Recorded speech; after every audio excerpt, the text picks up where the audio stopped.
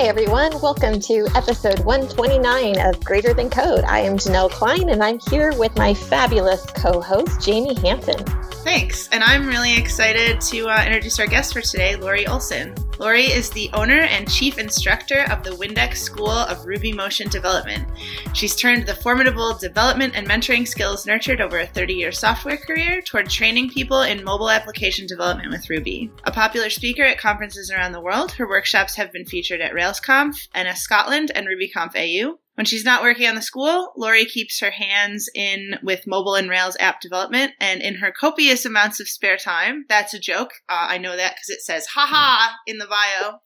In her copious amounts of spare time, she volunteers teaching total novices how to code through such nonprofits as Railsbridge, Canada Learning Code, and Destination Exploration. A proud former Calgarian, Lori now lives with her husband and 2 dogs in Lethbridge, Alberta. And thanks so much for coming on the show, Lori. We're really excited to have you. Well, thanks so much for having me. I'm really looking forward to talking to both of you today. So it's very customary on Greater Than Code that our first question be, what is your superpower and how did you acquire it? You know, it's funny because I recently started telling people this. I hadn't actually thought of it before, but my superpower is mapping stuff. I've spent way too many years creating applications using maps. And as such, I've encountered so many of the classical mapping problems that I can solve just about all of them.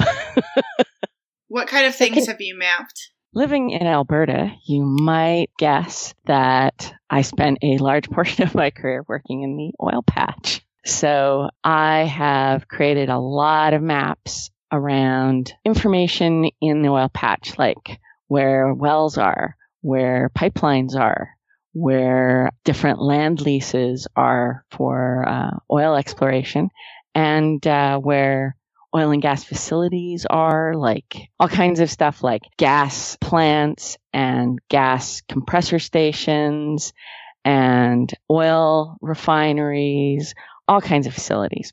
So basically that runs the gamut from points on a map, lines on a map, areas on a map for land leases, all of them, and then like massive amounts of information on a map. Just as for instance, the number of wells drilled in Canada is somewhere north of 900,000 now. So that's a lot of points to try and put on a map. Do you think your mapping superpower affects like the way you think about stuff in regular life? Like I'm thinking if you spend so much time using your brain to think in this kind of visual mapping way, like how do you feel like that affects the way you do other things? My husband would have many words to say about this.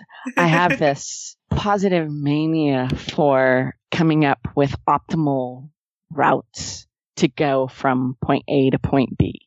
And it changes all the time. So like I'll have a route that I take and then for some reason I'll try something different. And then, oh, this one's way better. It's got like 2 fewer lights and less left turns. And it's annoying to him.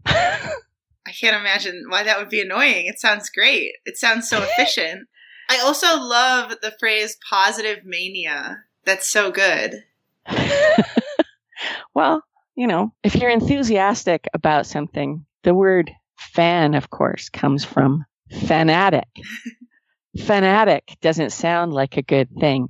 Fan does. So I think we can put positive spins on a lot of things. Just because we're really into something doesn't mean it's a bad thing. I mean, if I wasn't such a science fiction fan and fanatic, I might never have gone to that science fiction convention and met my husband.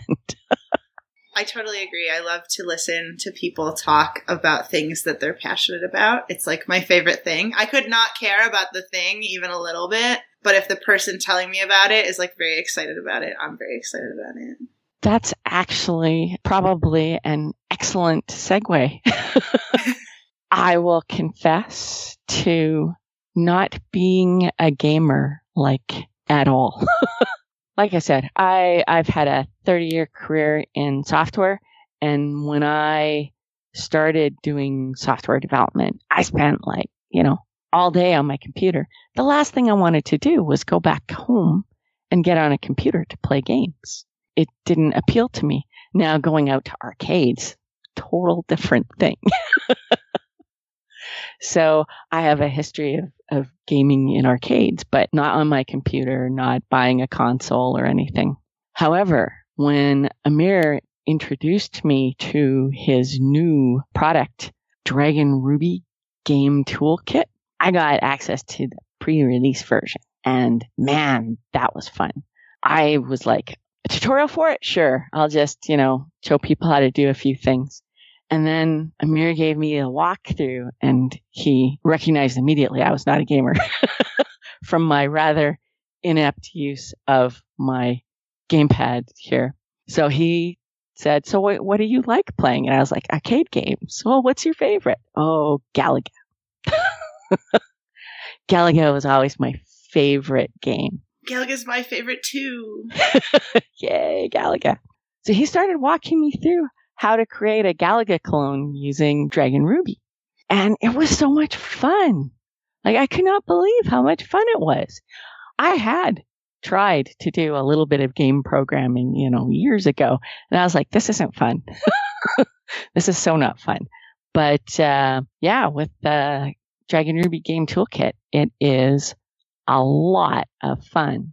So I'm looking forward to continuing to hack away on my little Galaga clone, and we'll see what I create at the end.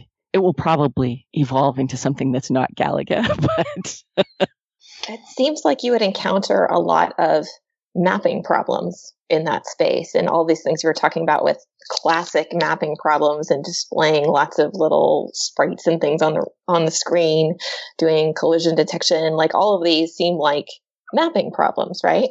They are. They definitely are. And some of the same, scary word, math problems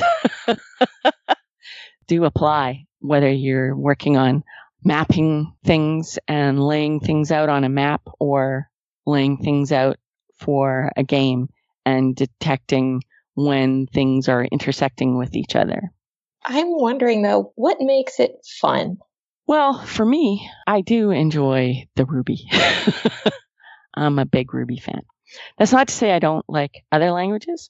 I spent many years as a C application developer, not C++. I did do that too. Not C#.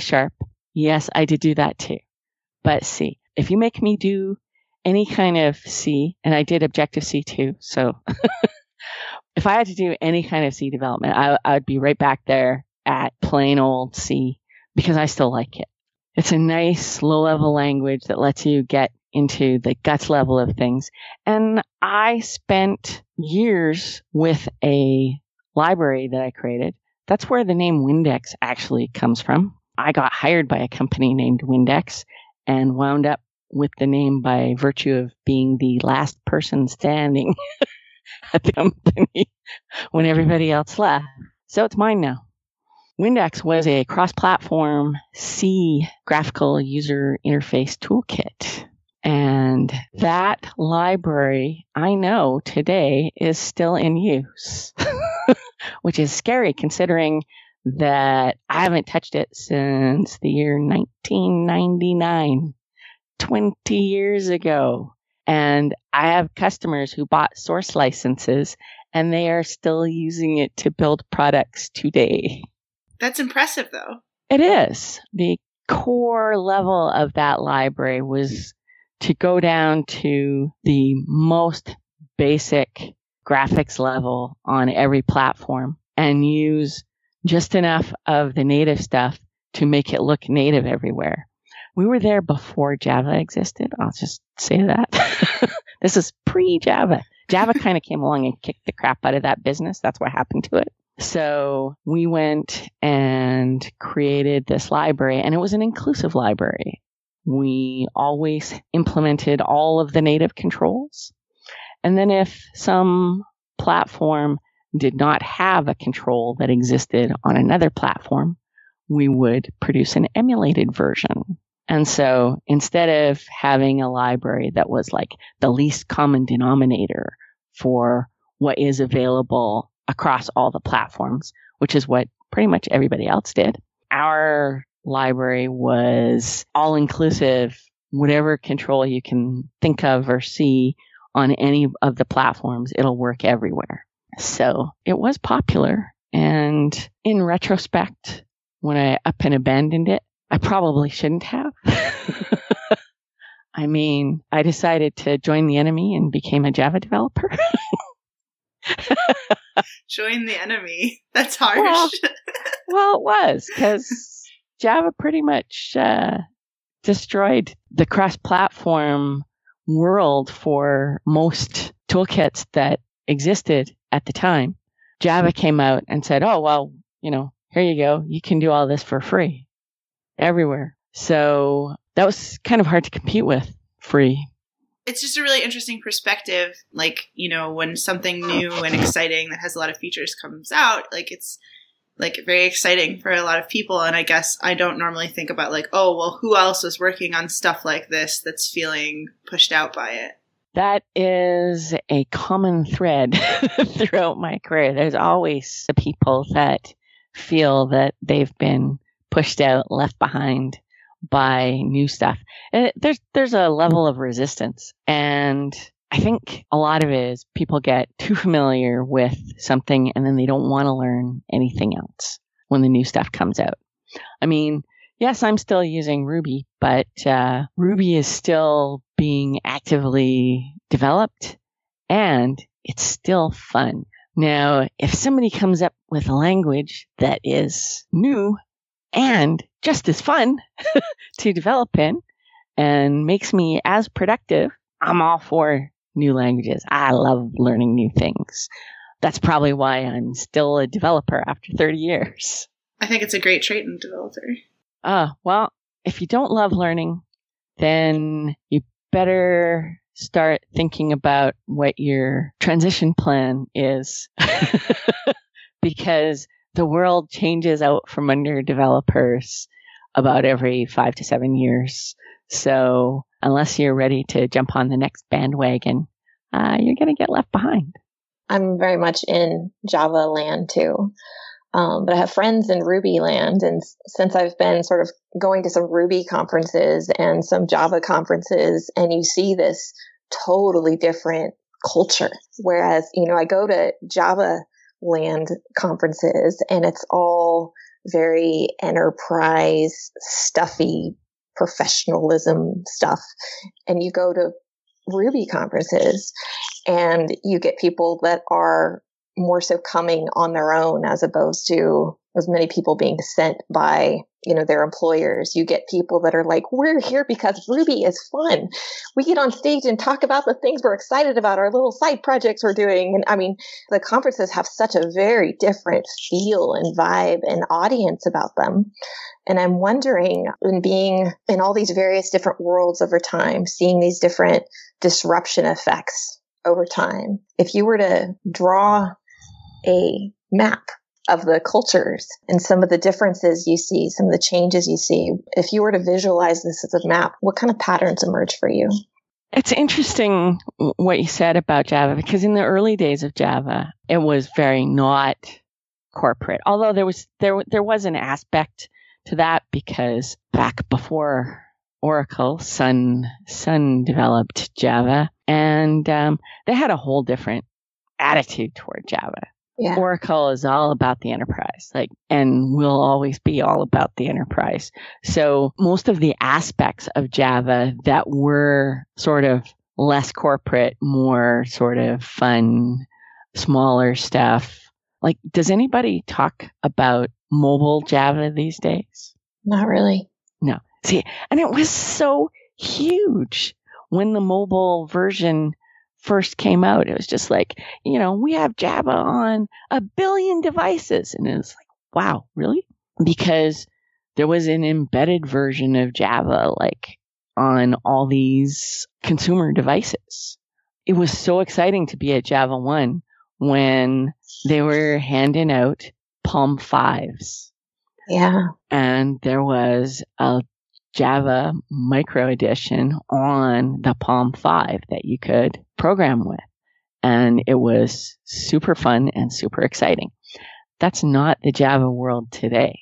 Today, under Oracle's stewardship, it's all about sort of the mainstream, the corporate, the big, massive applications.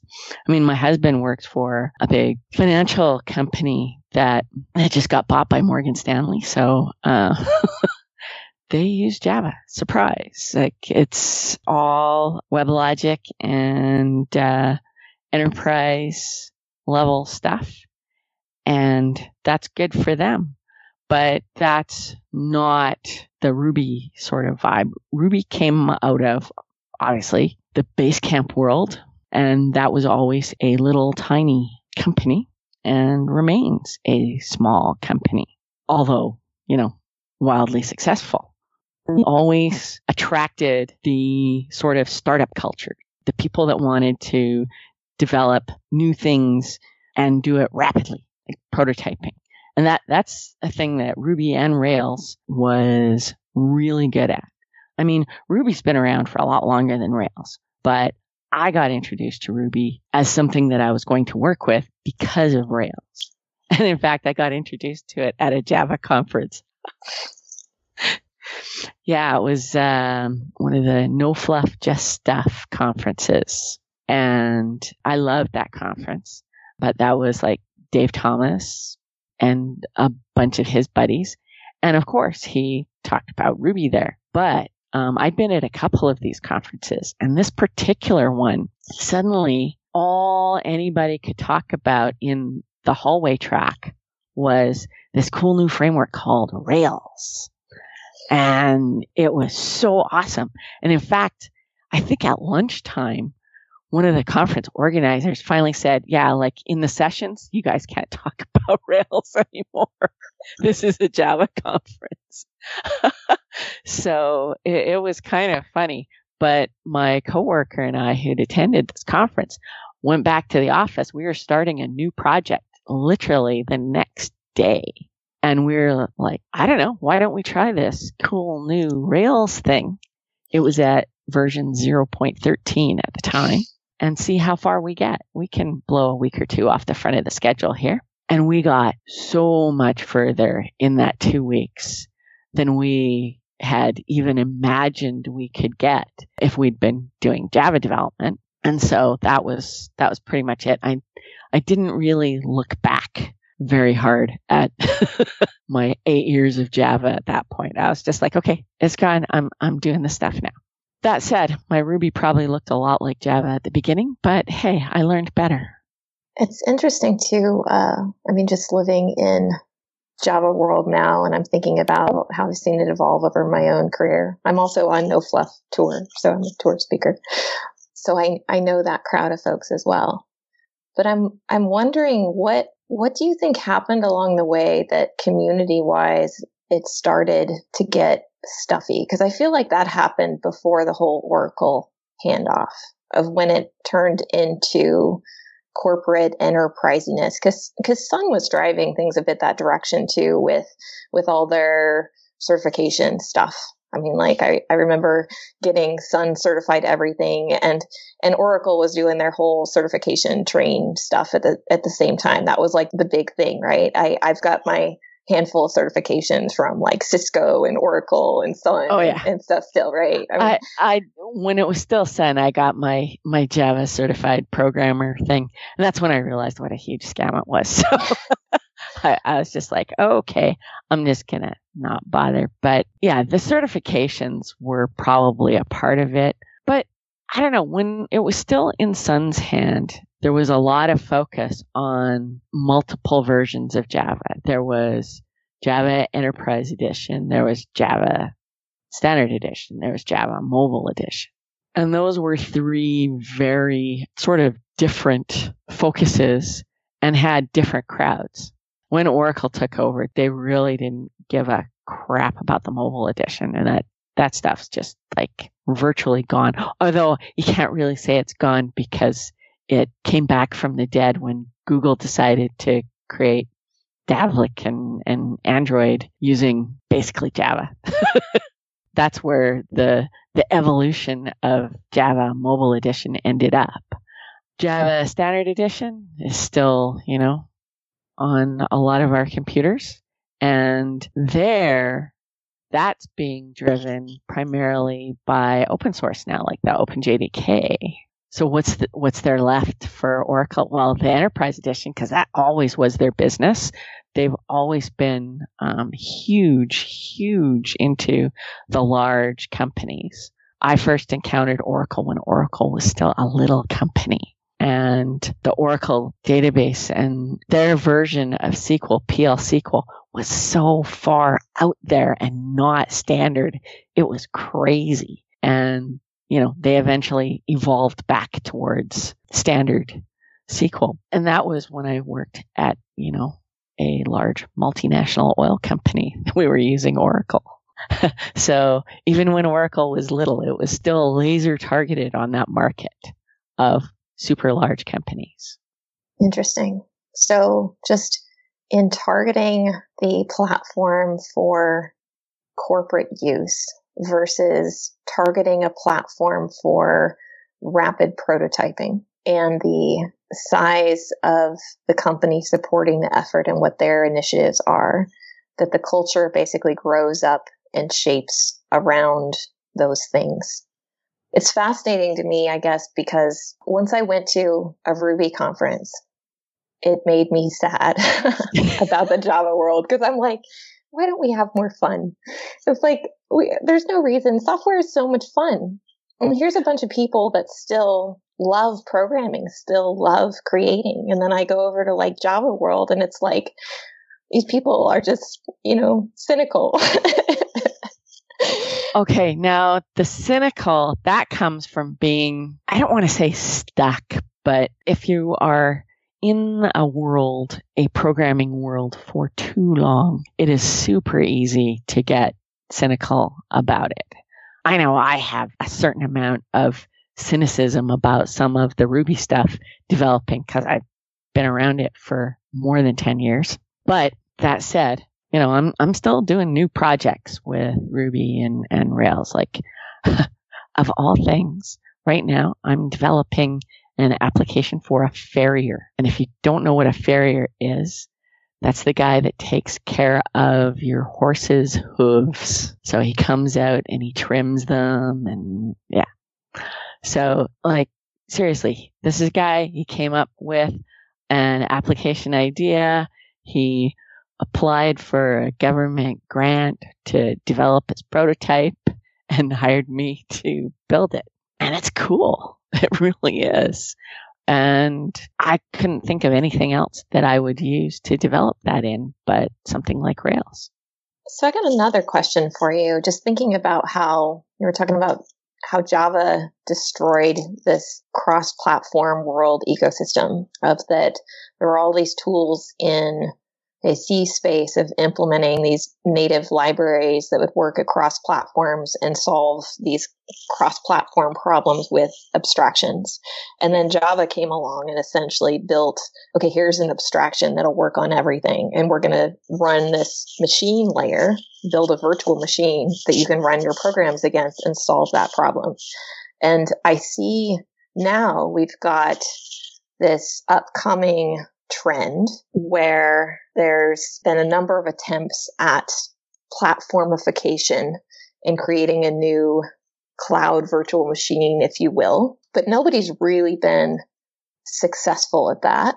And I'm curious your thoughts on, do you anticipate a similar type of disruption in the space, and what would it look like?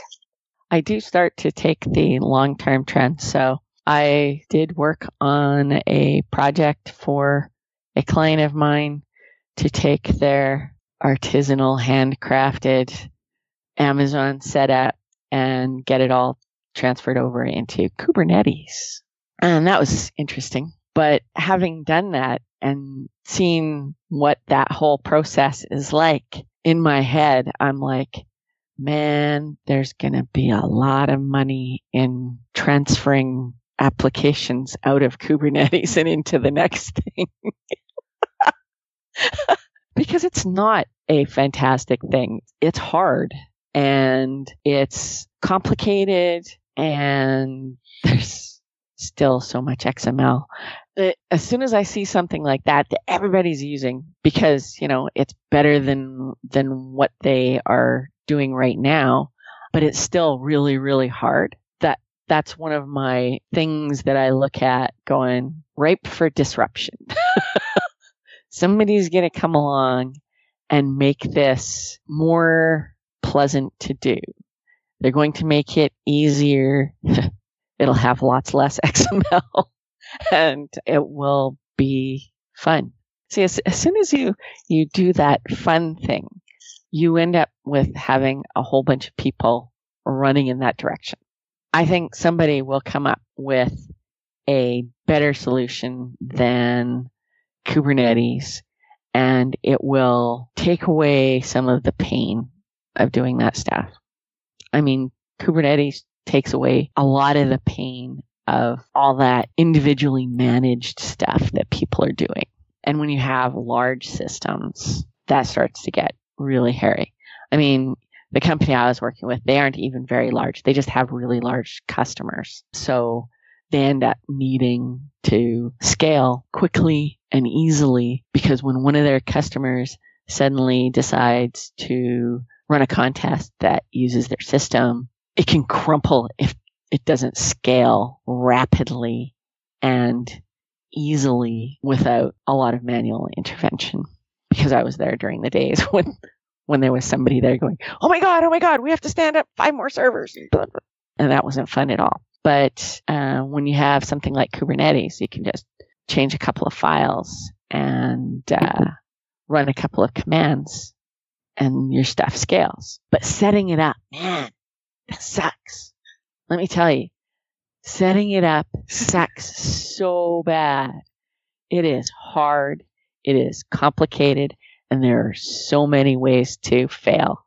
I think you have another superpower, which is predicting the future. I feel like you just predicted the future to me, and then in a few years, I'm gonna think about this and be like, Lori predicted the future to me. I'm just gonna say that any software developer who's been around for as long as I have is making the same predictions. They just maybe aren't saying them out loud, but. I think what's interesting when you were talking about maintaining stuff yourself, I was thinking about this recently because I saw a tweet that was I work in software all the time, and the last thing I possibly want to do is maintain my own stuff at home. I don't want to maintain my own servers. I don't want to maintain my smart lights. I don't want to have to maintain my garage door. Please let me pay you to maintain this for me.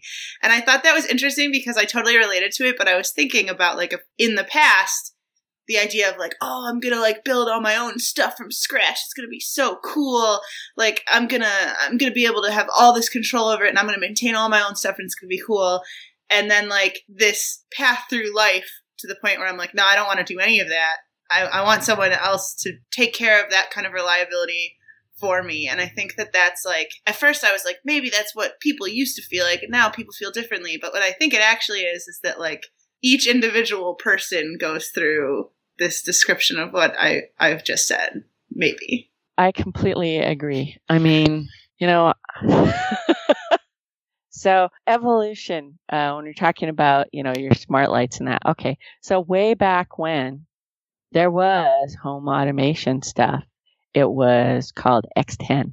And that was back in the late 90s. So yes, more than 20 years ago, you could do home automation with X10. And what was that? There was X10 enabled all sorts of devices that you could install. But it took some technical smarts to do this. And I had an X10 camera, and it was, wirelessly connected to my computer at home. And I had, in effect, a webcam, but this was when high-speed internet didn't even exist, okay? It was still dial-up. And I had a 24/7 dial-up connection at home, which was crazy. Nobody did that. But I had it because I had my business at home. So fun thing, I used my little camera thing. It was pointed at the spot where my dog hung out every day when I wasn't at home. There's this couch in front of the big picture window that looked out on our street. And my dog spent, I was certain, a lot of the day on that couch. And then I didn't have to guess anymore because I had my webcam, and it took a picture every 5 minutes. And at that point, you could set up your desktop on Windows to be a live URL. So I set up my desktop to be that picture, that URL that I was hosting from home, that was the picture of my dog taken every 5 minutes. And then like everybody at my office was just like, oh my God, the puppy cam. And suddenly everybody was doing this. You know, people would come in and tell me what my dog was doing when I wasn't paying attention.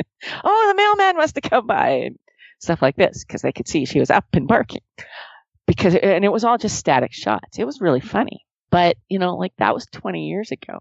Today, of course, we can have live streaming views from our little Ring devices on our front door and see, you know, anybody who's coming up to our front door. But yeah, you know, we could do that 20 years ago. Now, what happened in between there?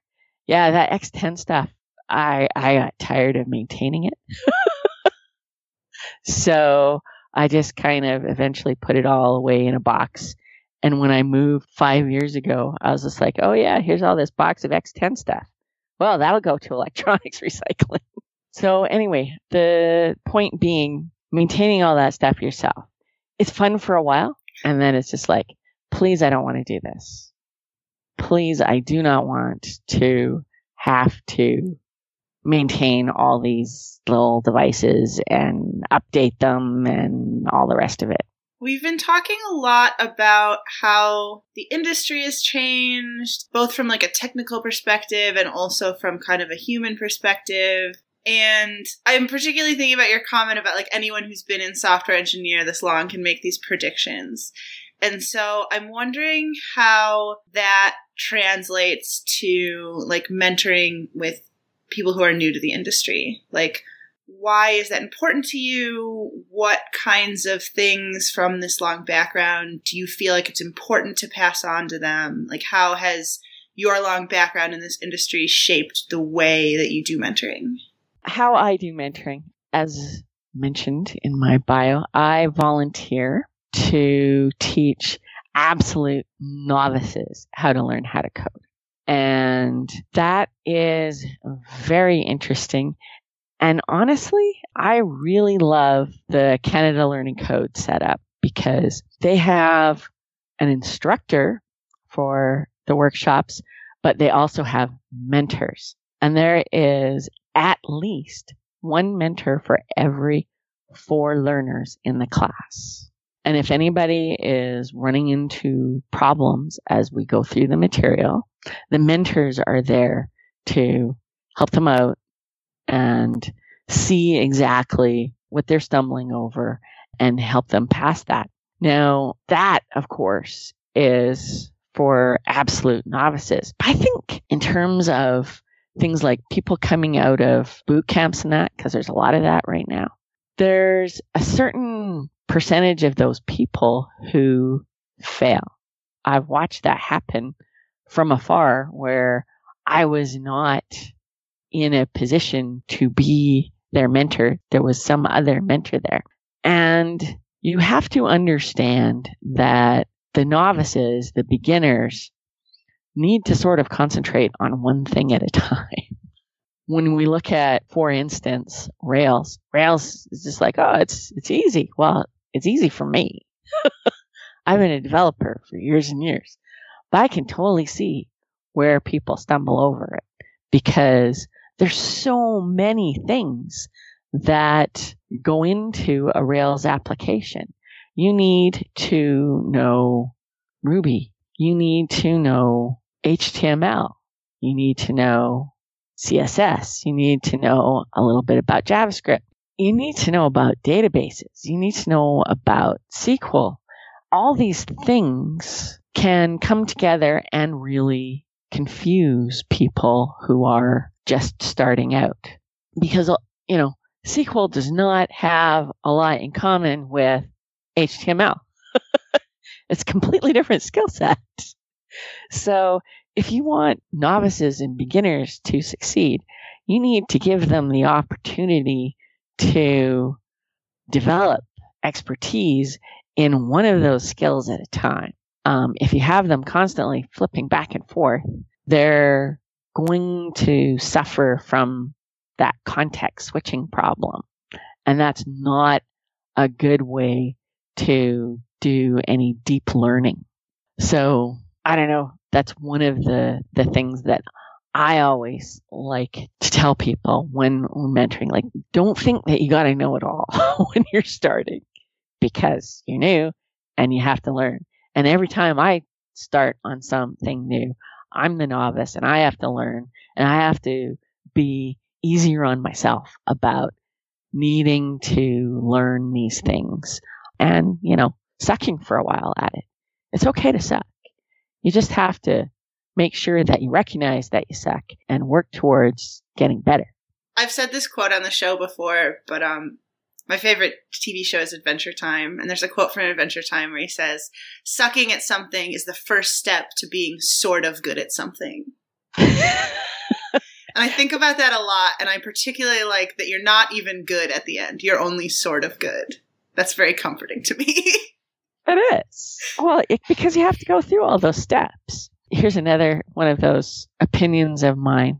I think intermediate level developers sometimes really make the worst mentors because they have reached that point where they know it all.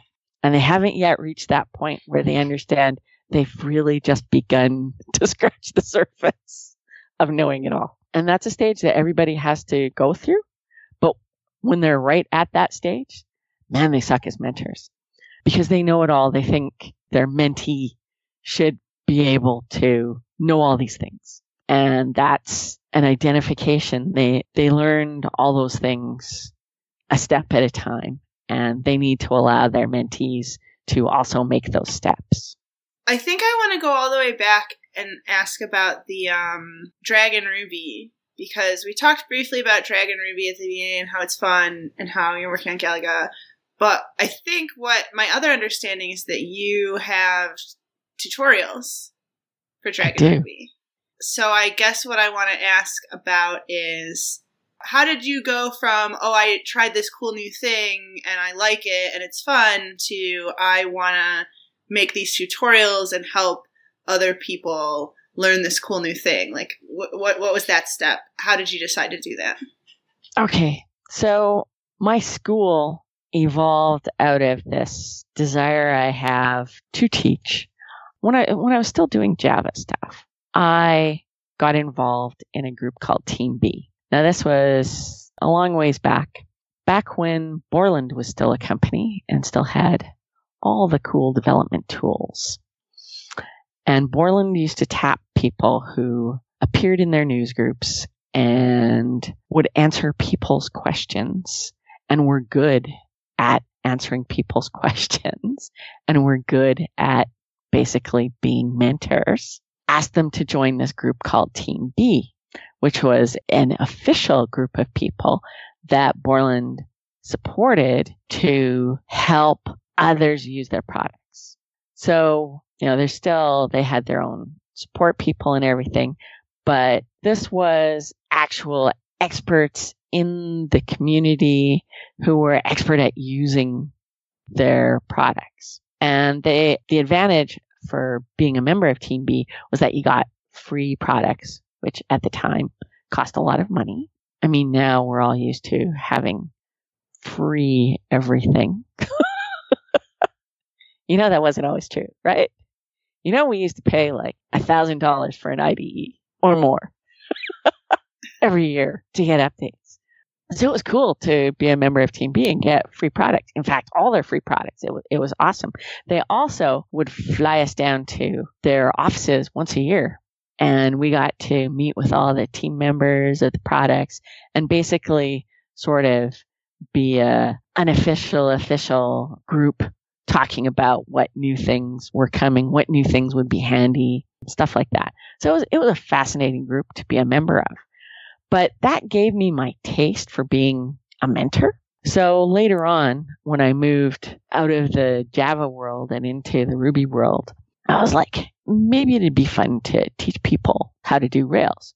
So I created a workshop and started teaching Rails to people from other development backgrounds. So people who were Java developers or people who were C# developers or basically any kind of developer. My workshop wasn't really focused on teaching people how to be a developer. It was teaching people how to use Rails effectively if they had not been in that world. That was fun. I enjoyed that. But the part that I didn't really enjoy was the getting up in front of people and talking for 2 days straight. I found that utterly exhausting. So while I enjoy the teaching part and helping people, I did not enjoy the exhaustion part. So instead, I eventually thought, well, maybe I can set up some sort of online thing where I can record courses and teach people that way. So that, in a nutshell, is where the Windex School came from, was to create courses to teach people. And the focus of it being on RubyMotion / Dragon Ruby is because that was the thing that fascinated me the most at the time that I started up the school, was doing mobile application development. So now I have a number of courses there, but Amir came to me and asked me if I could create a tutorial for his new thing. So Dragon Ruby Game Toolkit. So I kind of was in the know before that was released. I knew what the big, cool announcement was going to be at his Ruby Kagi talk. And that is that there is a version of Ruby now that you can use to create games. And you can use that to create games on Windows, on Mac, or on Linux. So RubyMotion itself has been stuck in the Mac world for a long time. That was the only place you could develop with it. It was on a Mac. So Dragon Ruby has stretched it beyond that, although right now it's focused with the game toolkit on 2D games. So I was like, yeah, I'll do a tutorial. That sounds like it'll be fun. But I started learning about how this toolkit was going to work. And it's just like, yeah, this is very, very easy. He's taken away, I know we were talking earlier about mapping and how it helped the games. You know, there's very little of that actually needed when using the Dragon Ruby Game Toolkit, because all of that kind of hard math stuff is built in. So you want to find out if two rectangles intersect, you just ask them. There's methods that you can just call. Oh, does this intersect the rectangle? Yes, it does.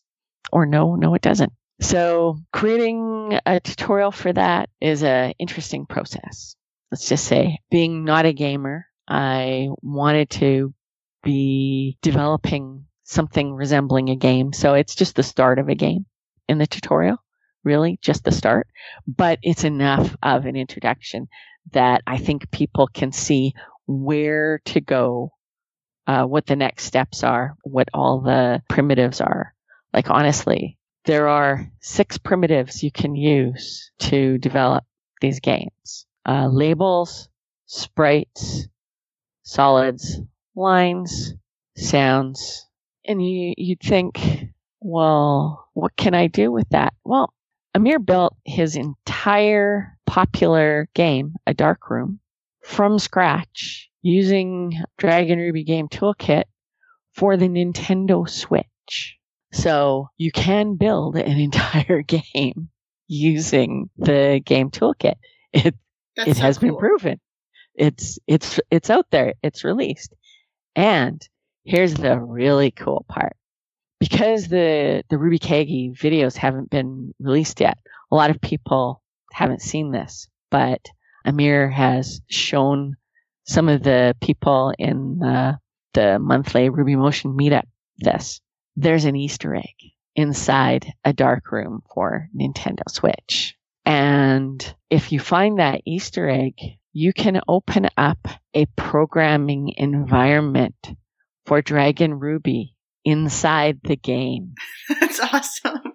So you can connect a keyboard, a Bluetooth keyboard to your Nintendo Switch, and you can create your own game, right? So like every kid right now who has a Nintendo Switch, all they need is a Bluetooth keyboard and to buy a dark room, and they can start game programming on their Nintendo Switch. I love this story.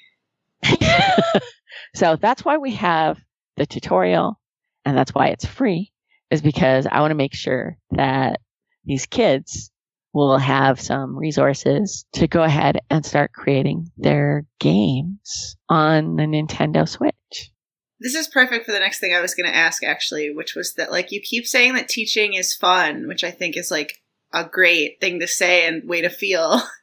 But I also feel like, in my experience, most people that do a lot of teaching and care about teaching, like, in addition to it being fun, maybe, like, care a lot about it. Like, have, like, big feelings of, like, caring. And, like, what you just said about, like, I want to make sure that kids can, like, do this and have this tutorial is kind of, like, leading me into that about you. Well, yeah. I don't just, the Canada Learning Code, although it started out being called Ladies Learning Code, and it was teaching women, which is awesome because we need more women. The fact is they evolved rather quickly into also teaching kids because, frankly, that we have more than one problem with diversity in the world of programming. It's not just that we don't have a lot of women. It's that we don't have enough people entering, enough diverse people entering. So there's Kids Learning Code. And I've taught that workshop. I've taught the introduction to Ruby for kids. And at the end, you get to it and you've taught them Ruby. And it's just like, what can they do now? Well, Rails is cool and all, but it's not really something that is going to be super fascinating for kids. So what's that next step beyond that, learning the language? Well, game programming is a really great way of introducing kids to programming because you get a lot of instant feedback on what you're doing. And you're creating something, especially with the Dragon Ruby stuff, that you can easily share. And that's the other part, that kids do this better than people. Kids are so wanting to show off to their friends. I mean, sure, there's a lot of big kids out there too that like to show off to their friends, but kids love to do the collaborative stuff. And that's what you can do. Like with Dragon Ruby, you can share your application code in a single file and hand it off to somebody else who has Dragon Ruby, and they can just run it. And it's super easy. That's what I see in the Dragon Ruby game toolkit, is that I'm going to be able to get more kids excited about more programming. And that makes me happy because I want to see more kids and more diverse people. My first programming class was a game programming class. I was an art major in college, and I took a game programming class because, like, it seemed fun. And, like, some people were like, this is really frustrating. This isn't like normal art because I have to put semicolons in specific places. And some people were like, no, this is really cool. And then, like, that's how I kind of ended up deciding to continue learning programming. Yeah, that's where a lot of people go. There's a lot of segues of people coming from diverse backgrounds, but we have to make it easier. We have to make it friendlier. That's the other thing I love about the Ruby Motion Dragon Ruby community. It's pretty much one of the friendliest communities. There's always a few people that are downers, but as a general rule, if you're a beginner coming in and you join like the Motioneers Slack, that's where everybody hangs out, and come in and ask questions. There are people there willing to answer your newbie questions, and they aren't going to go read a manual or, stuff like that. That's not a fun experience for new people. being told to go read the manual. The other thing is when people have problems, there's also not a bunch of people saying you're stupid or whatever. They're being helpful and pointing out the resources that you have. And they're very collaborative, very friendly types, and they enjoy helping other people. So that's why I really still love the RubyMotion community. Sounds wonderful. So at this point in the show, we usually try and wrap things up by giving kind of our final thoughts, thinking about all the things we talked about across the entire show, what things stood out to us, what are some kind of key takeaways that we want to take with us. And Lori, you get to go last here after you listen to our thoughts here. give your final wrap up, of thoughts on the show.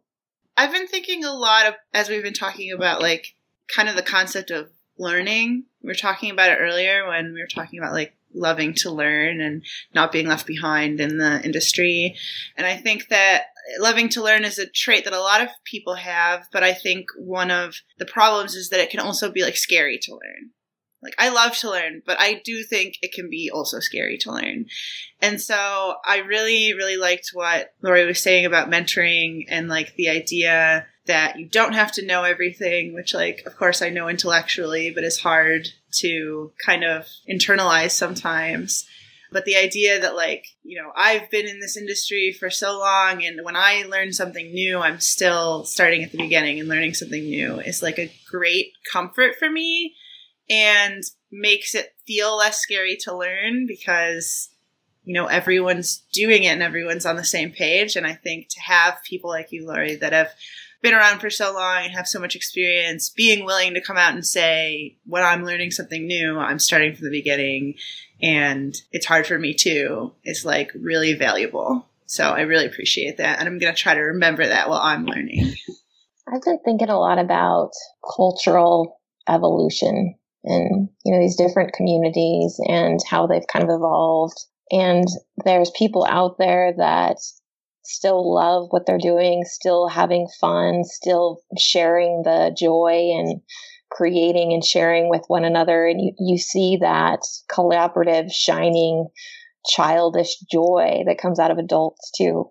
And then somewhere along the way, various things happen where we get all serious and we forget how to have fun. And doing game programming, that's not practical. That has no practical utility. Fun. What's the point of fun? And I feel like there's this wisdom in children that we could really learn a lot from about this basic essence of connection and creation and art and what makes life full of joy.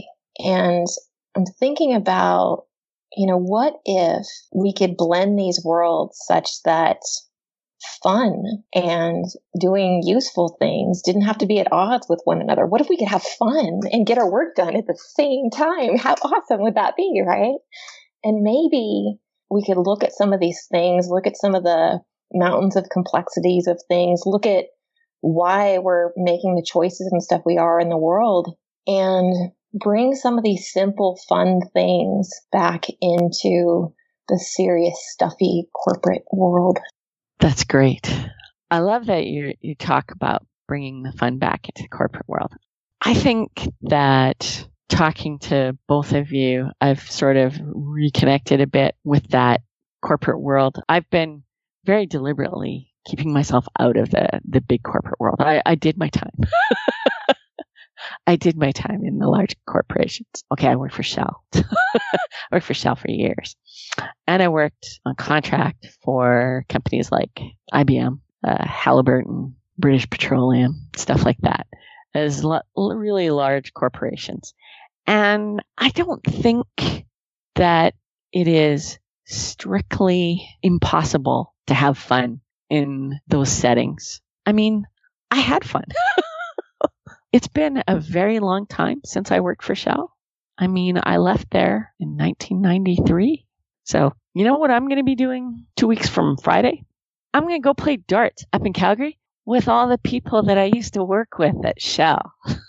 Because we still play darts together. That's a community that has lasted.